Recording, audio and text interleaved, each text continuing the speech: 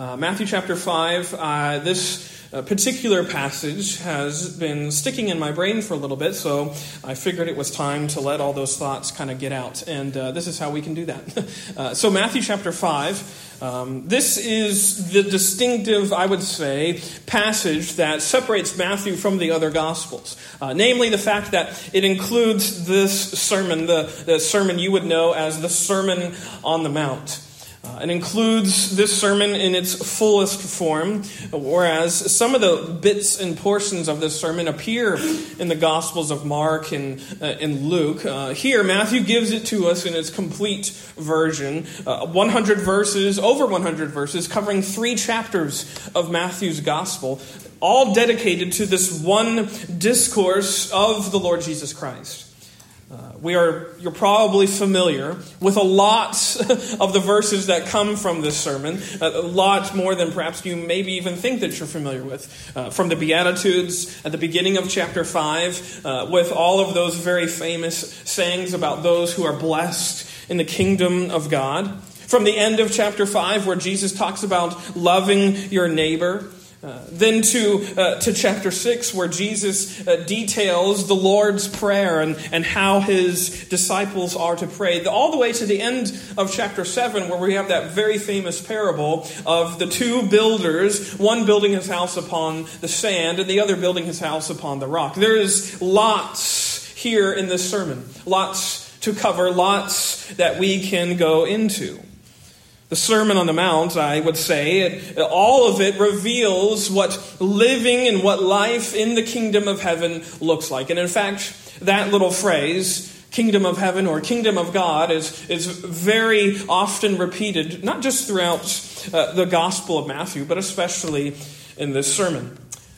And though despite how popular, I should say, or familiar this sermon is in churches, that is not to say that everyone agrees on how we ought to read it and interpret it. And in fact, there are over half a dozen opinions on the way we should understand exactly what Jesus is saying and doing through this particular sermon. And I think that's because most of what Jesus is saying here is so in line with what was the common notions of religion in that day. And I'll explain what I mean by that in a minute. And I say that only too because the tenor, the tone of the sermon is very moralistic, we could say. It's very perhaps honoring and venerating the ethics of religion, in terms of how you are to view yourself in line with the law. It almost seems as though, as Jesus is preaching, as Jesus is speaking these words, he's giving everyone a little bit of a clue on how to make it, how to get entrance into that kingdom. It's almost as if Jesus is saying, if heaven is what you're after, here's what's required. Here's what you have to, quote, do. As if this righteousness that is required for entrance into the kingdom of heaven, as he's going to make evident, is a human possibility. By the way, secret, it's not. It's not possible. And I think such are the elements which make this sermon a little bit clouded, a little bit somewhat sort of shrouded in this legacy of conditional language, as though Jesus is speaking all in conditions. So to understand this sermon, and we're going to sort of overview it, but hone in on those verses that Pastor Nathan read a little bit ago. This sermon, we have to understand its essential premise. As Jesus is here with his disciples on the side of the mount, he is almost, not verbatim, but almost he's giving a commentary of sorts, we could say, on the 10 Commandments. If you read chapters 5 through 7, that's essentially what he's doing. He's going through the Old Testament law, specifically the Decalogue, the 10 Commandments from Exodus 20. Don't curse, don't skip church, don't disobey your parents, don't kill, don't steal, don't lie, don't be jealous, and don't be promiscuous. Those things. He's sort of going through those, and he's almost giving sort of his sermon on that passage. Maybe You remembered those from your days in Sunday school, reciting the Ten Commandments. And maybe you were taught that every good little boy and girl does their best to keep those 10 Commandments. And how often have you kept them to the fullest degree of what they call for? I want to show you this morning that I think you would have to say I've never. And I think that's essentially the point of what Jesus is going to do through this sermon, that all of those things that you're so familiar with in terms of what is considered righteous and religious, no one has ever kept them. No one has ever kept those ordinances and demands in terms of what actually means to fulfill them. And I think throughout the course of this, he wants to raise everyone's eyebrows to see that keeping these laws is not just a matter of good versus bad. It's a matter of eternal life versus eternal death. He wants to raise the stakes so we see how serious it is when it comes to this matter of righteousness, which actually garners entry into the kingdom of heaven. It's a lot more serious than we know. And that's exactly what he's going to do throughout the course of this sermon. But let's just go quickly as we seek to sort of identify the sermon into 4 distinct little vignettes, we could say, or at least these verses. I want us to first of all see how Jesus sort of responds to some rumors that had swirled around him. So he begins the sermon in verse 3, going through the Beatitudes, and he examines those, and he preaches about those for a moment. And then he begins his examination of the law in verse 17. He begins to sort of refute the rumors that had already been circulating about what this Jesus of Nazareth, this new teacher on the street, is supposedly preaching. Notice he says, "Think not that I am come to destroy the law or the prophets. I am not come to destroy, but to fulfill." Very early, actually, this is chapter 5. In chapter 3 at the end is Jesus' baptism, which precedes his public entry into ministry. So his ministry is still, we could say, in its infancy, and already there were rumors being spread about what he was saying and doing. He was being misrepresented in the public eye from the very get-go.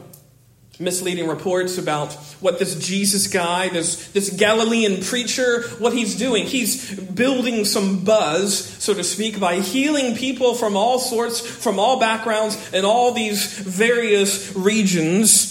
Actually, look at chapter 4, verse 25. It says that, "And there followed him great multitudes of people from Galilee and from Decapolis and from Jerusalem and from Judea and from beyond Jordan." He's gaining notoriety. He's gaining a lot of people who are coming to follow him and see what this Jesus of Nazareth guy is all about. From the beginning, he's made it very clear that his message is a message of the kingdom. Chapter 4, verse 17. It's almost the same as Mark chapter 1, verse 9, where he talks about, "This is my message." My message is what? Matthew 4:17. "Repent, for the kingdom of heaven is at hand." Talking about the kingdom. And yet, if you look at how Jesus was viewed, he was often seen fellowshipping with sinners. Eating dinners with some people that were considered social pariahs, off limits, that those, they are not allowed to be fellowshipping with the likes of someone who's considered to be a teacher, someone who is considered to be one who expounded the law of Moses. How are you eating with those people? Again, this was one of the very early sort of things that rubbed the Pharisees the wrong way, which we'll get to them in a moment. But even if you think about it, even more than just his having a drink and a meal with these who are considered sinners, tax collectors and sinners, as the jibe goes, he also calls a tax collector to be a member of his inner circle. The guy who is writing this very book in front of you, Matthew, formerly Levi. He calls him to be a part of his group of disciples. Think about the audacity of that. He doesn't just eat with them. He actually has one of them to be a part of his inner group. Jesus was seen now as this sort of troublemaking teacher. We should avoid that guy, this Nazareth preacher. Up to this point, Jesus' message didn't match up with what that message was thought to be about. He's talking about the kingdom, and look at all these sinners he's hanging around. Look at all these people that he's fellowshipping with. And such was the opinion of the Pharisees. Now, quickly, a quick note. I think we have a tendency, and I am so guilty of this, so maybe it's just me and you can be holier than me. I have a tendency to demonize the Pharisees.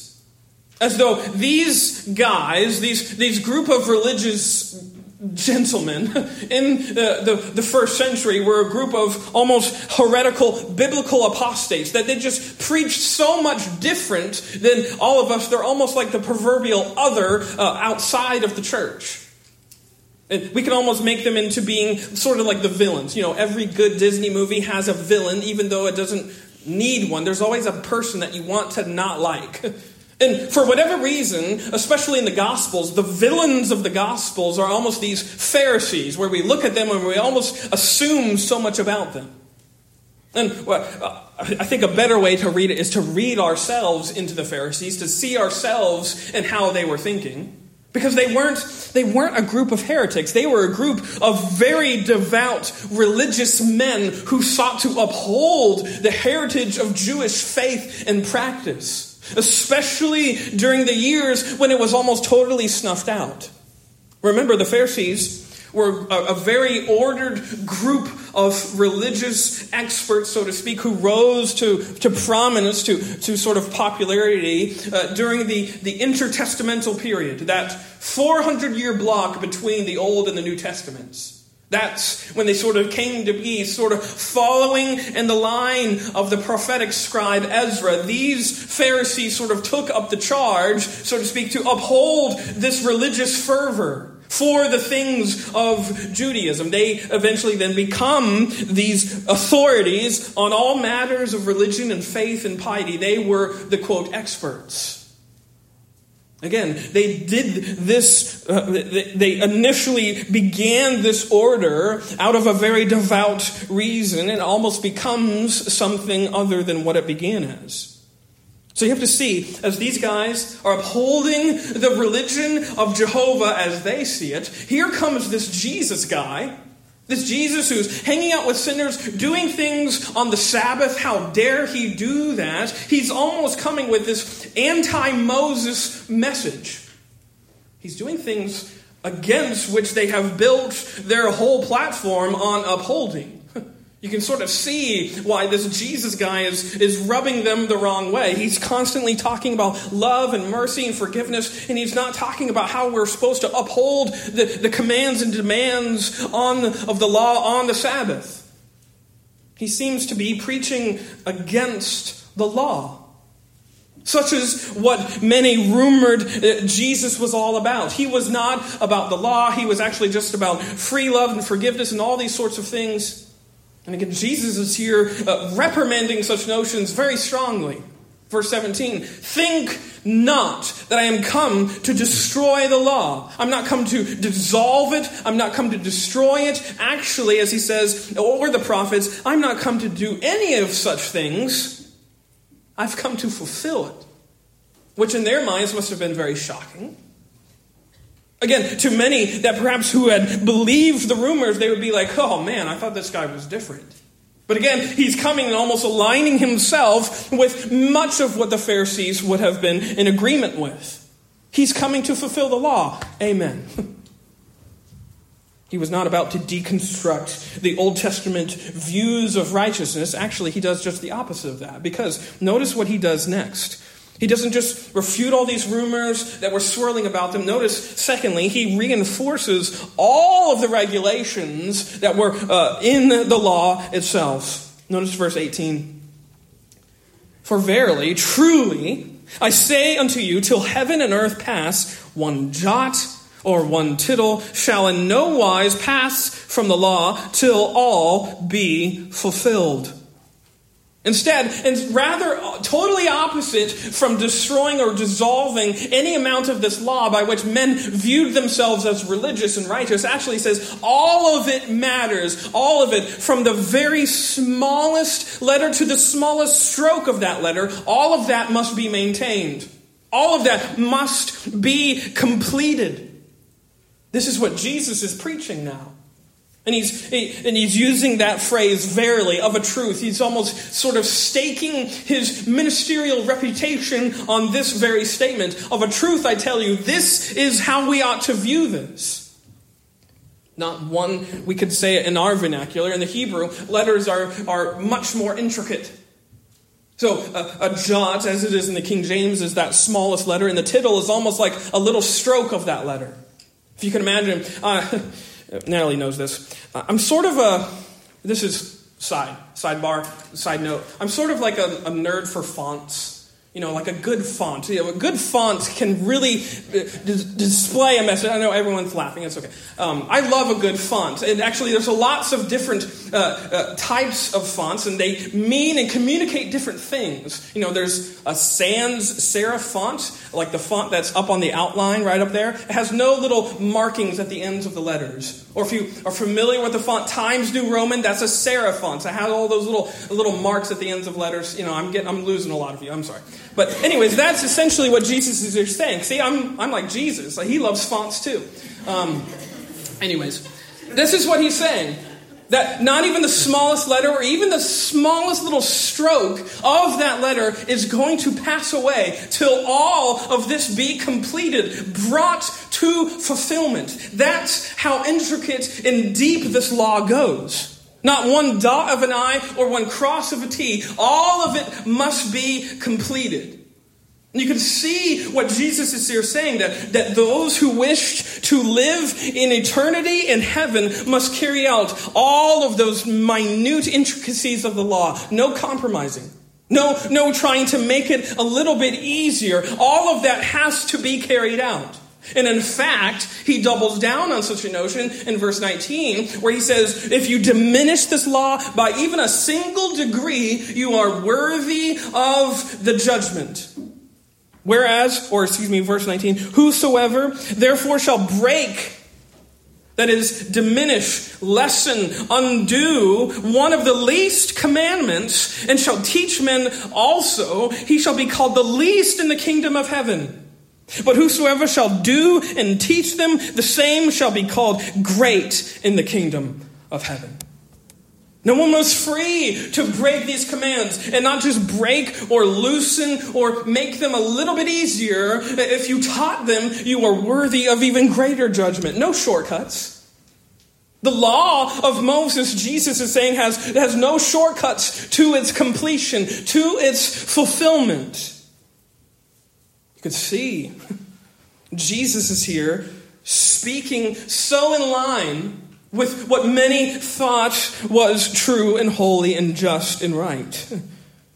His teaching wasn't at all meant to dissolve the law. It wasn't at all meant to destroy how men thought they could be deemed and claim that righteousness that granted them entrance into the kingdom of heaven. In fact, up to this point in the sermon, we could say that Jesus has delivered a message that is so familiar with the messages of the Pharisees. He's upholding the traditions and speaking such that he is emphasizing conformity to the will of God. That all that you are about must be conformed to this precise message and standard and rubric. This is how you are judged righteous, that you do these things with all your heart, soul, mind, and strength, very much in keeping with those lawyers of the Mosaic law. But here, Jesus does something even just a little bit different. He goes from refuting all those rumors to reinforcing what everyone thought they already knew about religion, to now he's going to say something that is totally radical, that just blows everyone's minds. By now, we should say this, that Jesus has probably successfully rebuffed any notion that he is against the law. In 2 verses, he's squandered that sort of view. And his sermon hasn't sounded at all like what the gossip said that this Jesus guy was about. There's been no talk of free forgiveness. There's been no talk of anything like that. Actually, all of his words have sought to emphasize religion and virtue and piety and those such things. And the crowd, the multitude, as it calls them in verse 1, is likely sort of, perhaps they were uncomfortable with how rigid this law is, but they're not sort of surprised. Again, he's not preaching anything different than what the Pharisees were preaching. And in fact, I imagine them saying a few amens during Jesus' sermon so far. Amen, Jesus. You're speaking our language. And then all of that stops with verse 20. Well, let's back up. Look at verse 19 again. Whosoever therefore shall break one of the least commandments and shall teach men so, he shall be called the least in the kingdom of heaven. But whosoever shall do and teach them, the same shall be called great in the kingdom of heaven. And then here's where he raises and he takes it up a notch. For I say unto you, that except your righteousness shall exceed the righteousness of the scribes and Pharisees, ye shall in no case enter the kingdom of heaven. I imagine when Jesus is preaching, he just pauses on that moment. There's a deathly silent moment that happens after that statement. So, he's pausing for dramatic effect, but he's pausing to let what he just said sink in. Unless you are holier than the guys who are experts on the holiness of the law, you have no even a thought or a hope or a prayer of getting into the kingdom of heaven. You can't get in at all. And think about what he's saying. I imagine everyone, as they realize what Jesus has just said, they start asking themselves, talking, whispering to another. A low murmur sort of emerges across the crowds. Did he say what I think he just said? Did he really just say that? And everyone is shocked that the righteousness that is required by Moses, that's not enough. Suddenly, the crowd is devastated. They're utterly defeated to the core of their being by these words. Except your righteousness exceeds that of the scribes and the Pharisees, you have no way, no case of entering into this kingdom. The kingdom that I'm preaching, by the way. If the righteousness of these religious elitists, if that wasn't even enough to garner entry, what hope did shepherds have? What hope did fishermen have? What hope did the handmaids have of this day and age? What hope did anyone have if they didn't have hope? If they couldn't get in? With all of their religious zeal and fervor that just oozed out of the Pharisees, what hope did the common religious practitioner have of ever making it into this kingdom at all? And Jesus rightly leaves that moment, and he then proceeds in verses 21 through the end of this particular chapter, chapter 5, to emphasize and stress every point of the law. Every single point. It actually is greatly more intense than you could ever possibly realize. In verses 21 and 22, he says that to fulfill the righteousness of the law, it's not just about not killing your brother. It's about never being angry with them.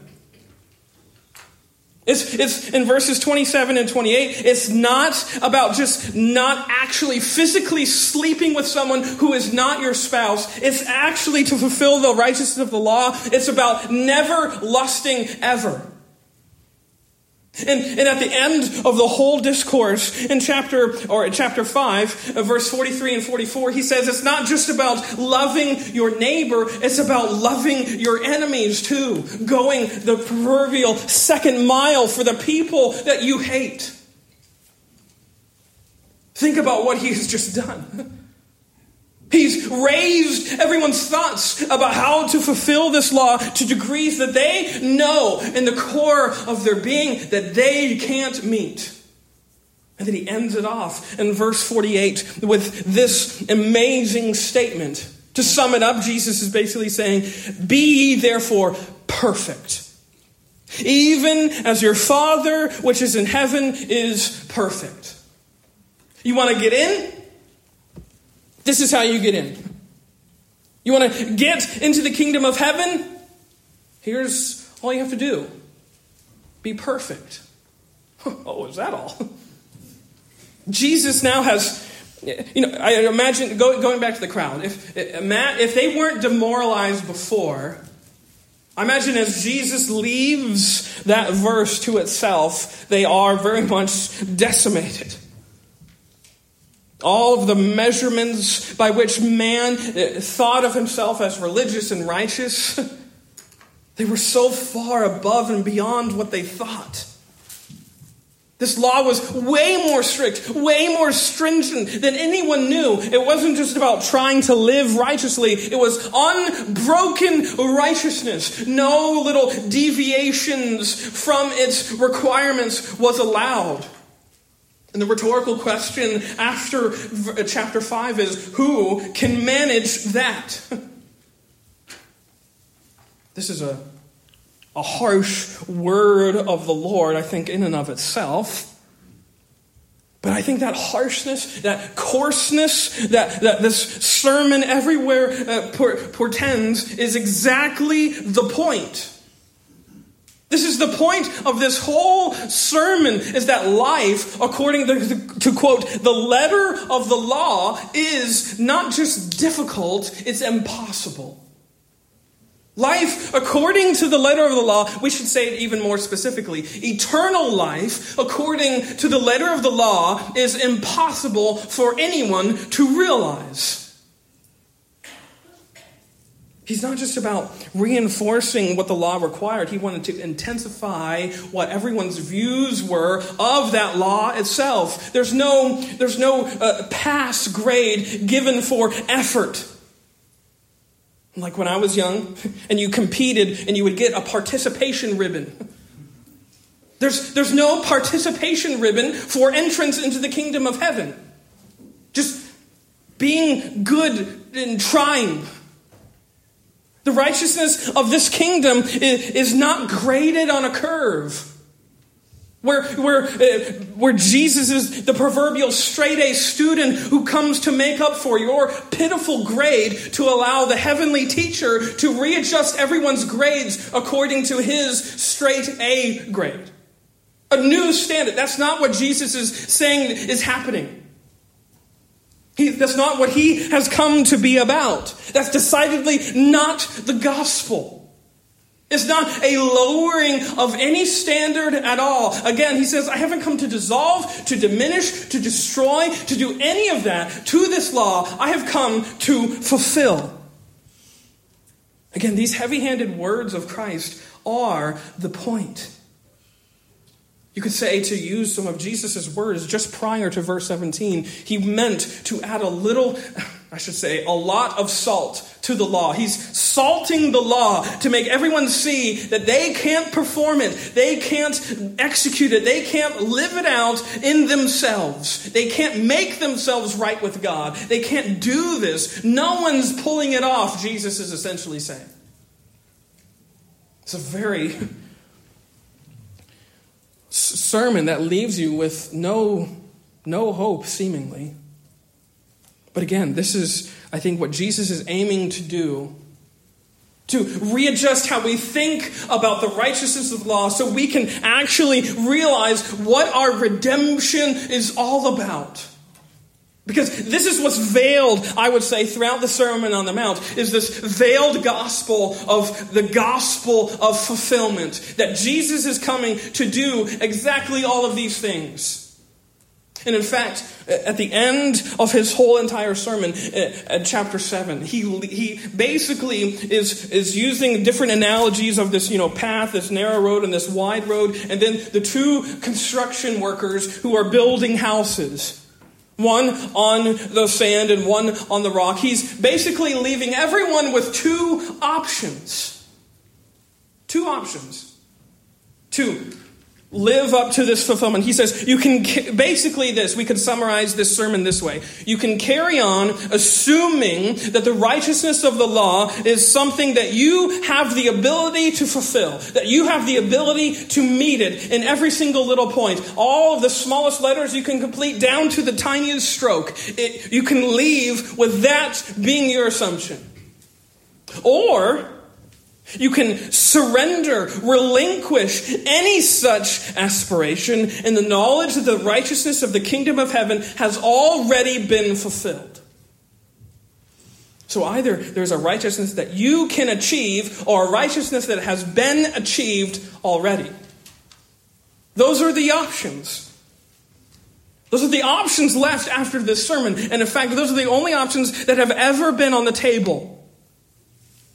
Either you believe in yourself and your own competence to successfully bring about what's required here, as Jesus has everywhere sought to emphasize, or you realize that it's impossible and that barring some unforeseen miracle, you're never getting in. You're never making it.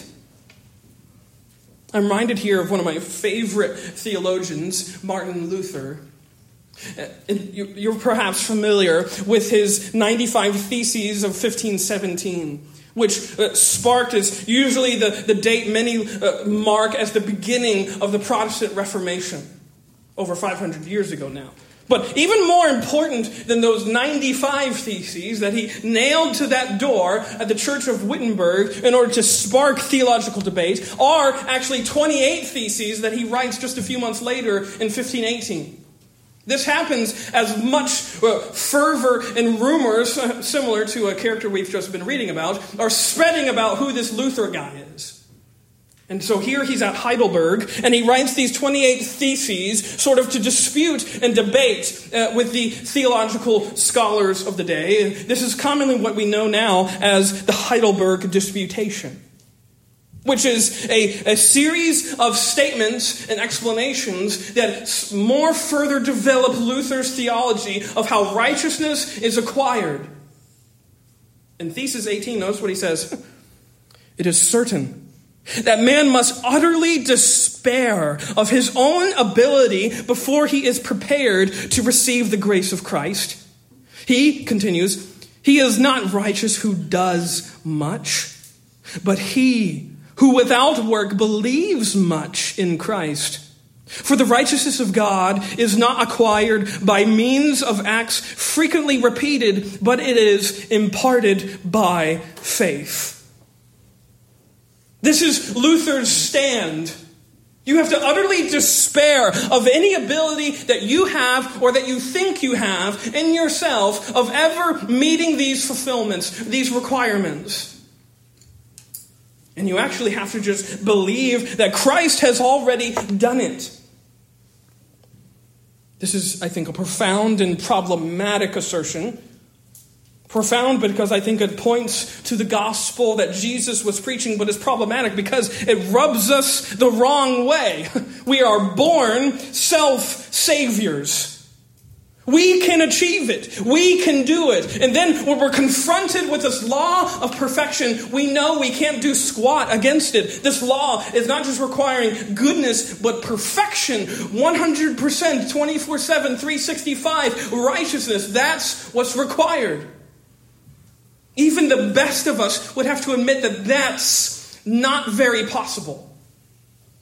And that doesn't jive with how we were born. We're the saviors. We're the ones who can make it. We can overcome all sorts of odds. We are the ones who have abilities to do what we think is right and true and just and holy and good. So therefore, in order to, in our self-saving minds, in order to make this law doable, we lessen what it requires.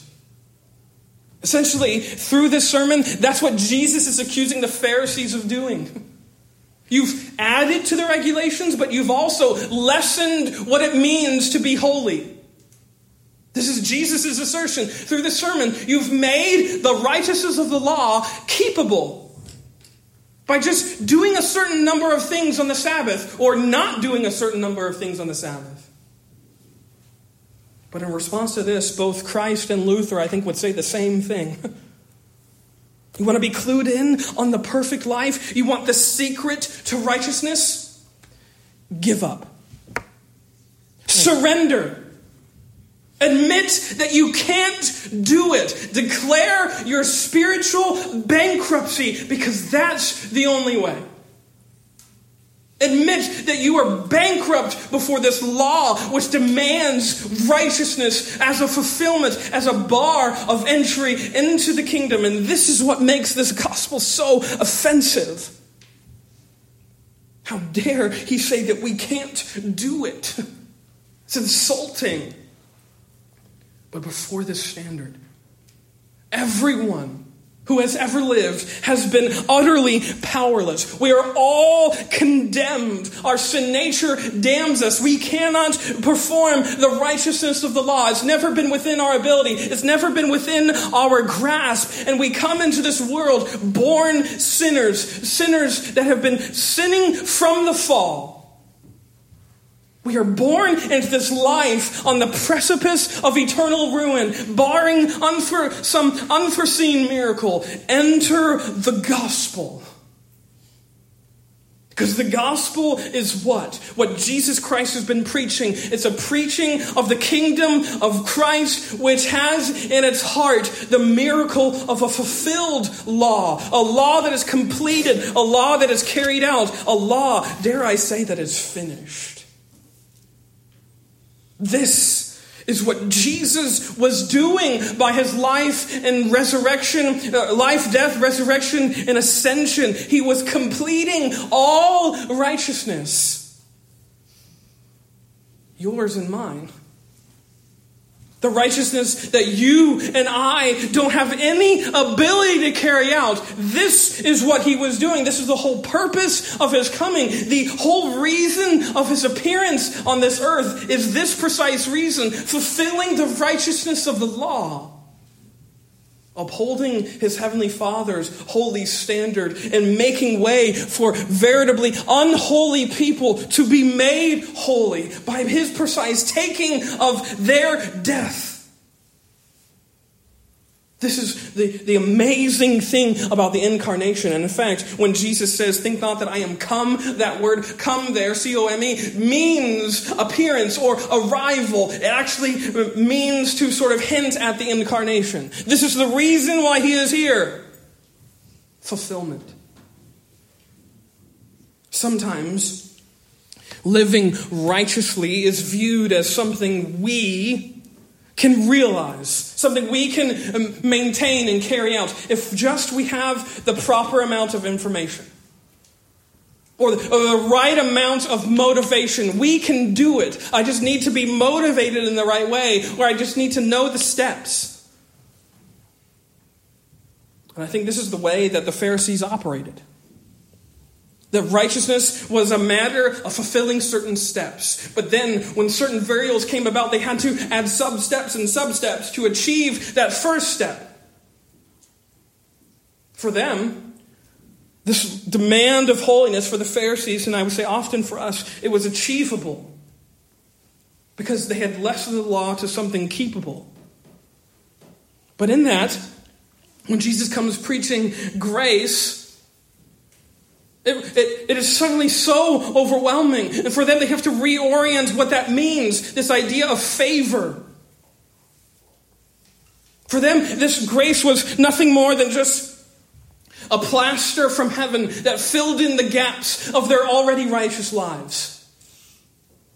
You can see how demeaning that would be for a God who comes and says, I am the God of all grace. And actually to declare that, as the Pharisees perhaps did, was nothing but an utter denial of what Jesus was aiming to do. Because I think what we see throughout this sermon and throughout Jesus' whole gospel ministry is that he wasn't some heaven-sent mason who comes to apply this divine cement in our already ordered lives. Jesus is heaven's incendiary who comes to demolish any certain form where we believe we are fulfilling the righteousness of the law in ourselves. He comes to demolish that, to drop an H-bomb on the idea that we can fulfill this righteousness that's required. He says, not possible. No one's keeping it. No one's living up to it. Except me.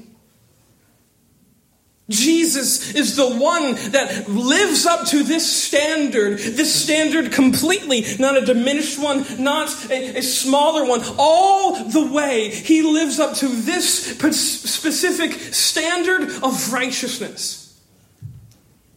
And this specific standard of righteousness is what is given to you by faith. This is the gospel.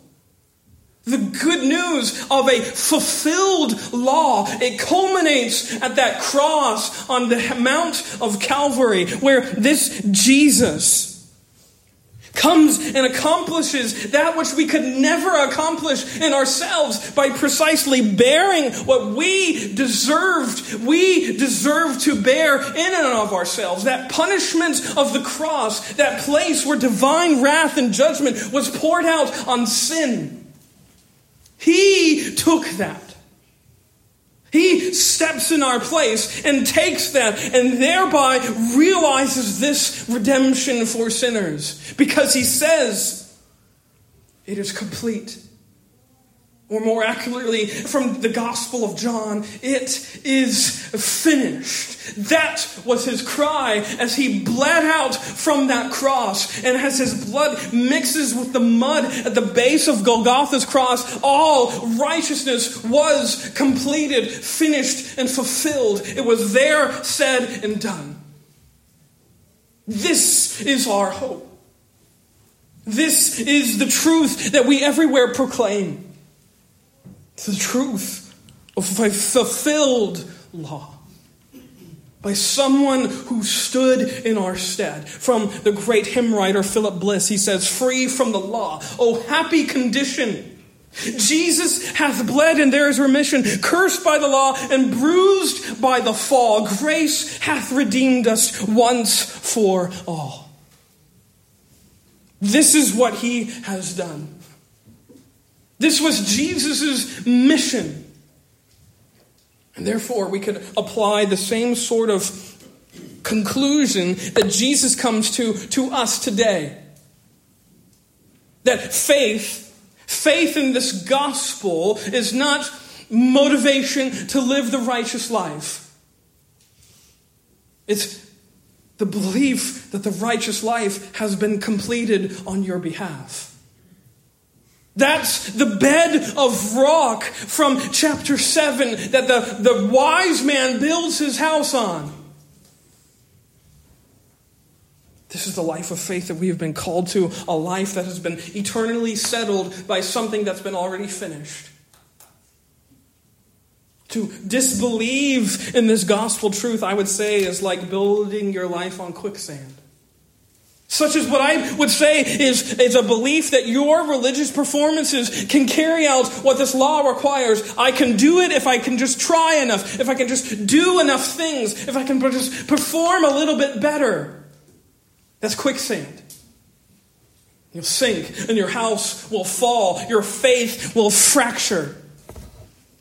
A faith that can withstand all of the seasons of life, the torrents of temptation, and the changing of the seasons is a faith that's built on something permanent. Not you, not your measure of goodness. It's the measure of perfection that Jesus established when he died on the cross. That's the rock. The rock that allows your faith to withstand the winds and the waves and the storms of anything that this life holds. So where are you building your faith this morning? Or I should say, on who are you building your faith this morning? On your ability to carry out what the law requires, or on what Jesus has already fulfilled? One is quicksand. One is rock. For me, is nothing but the solid rock. On Christ, the solid rock, I stand. All other ground is sinking sand. That's the gospel of fulfillment. Let's bow our heads and close our eyes.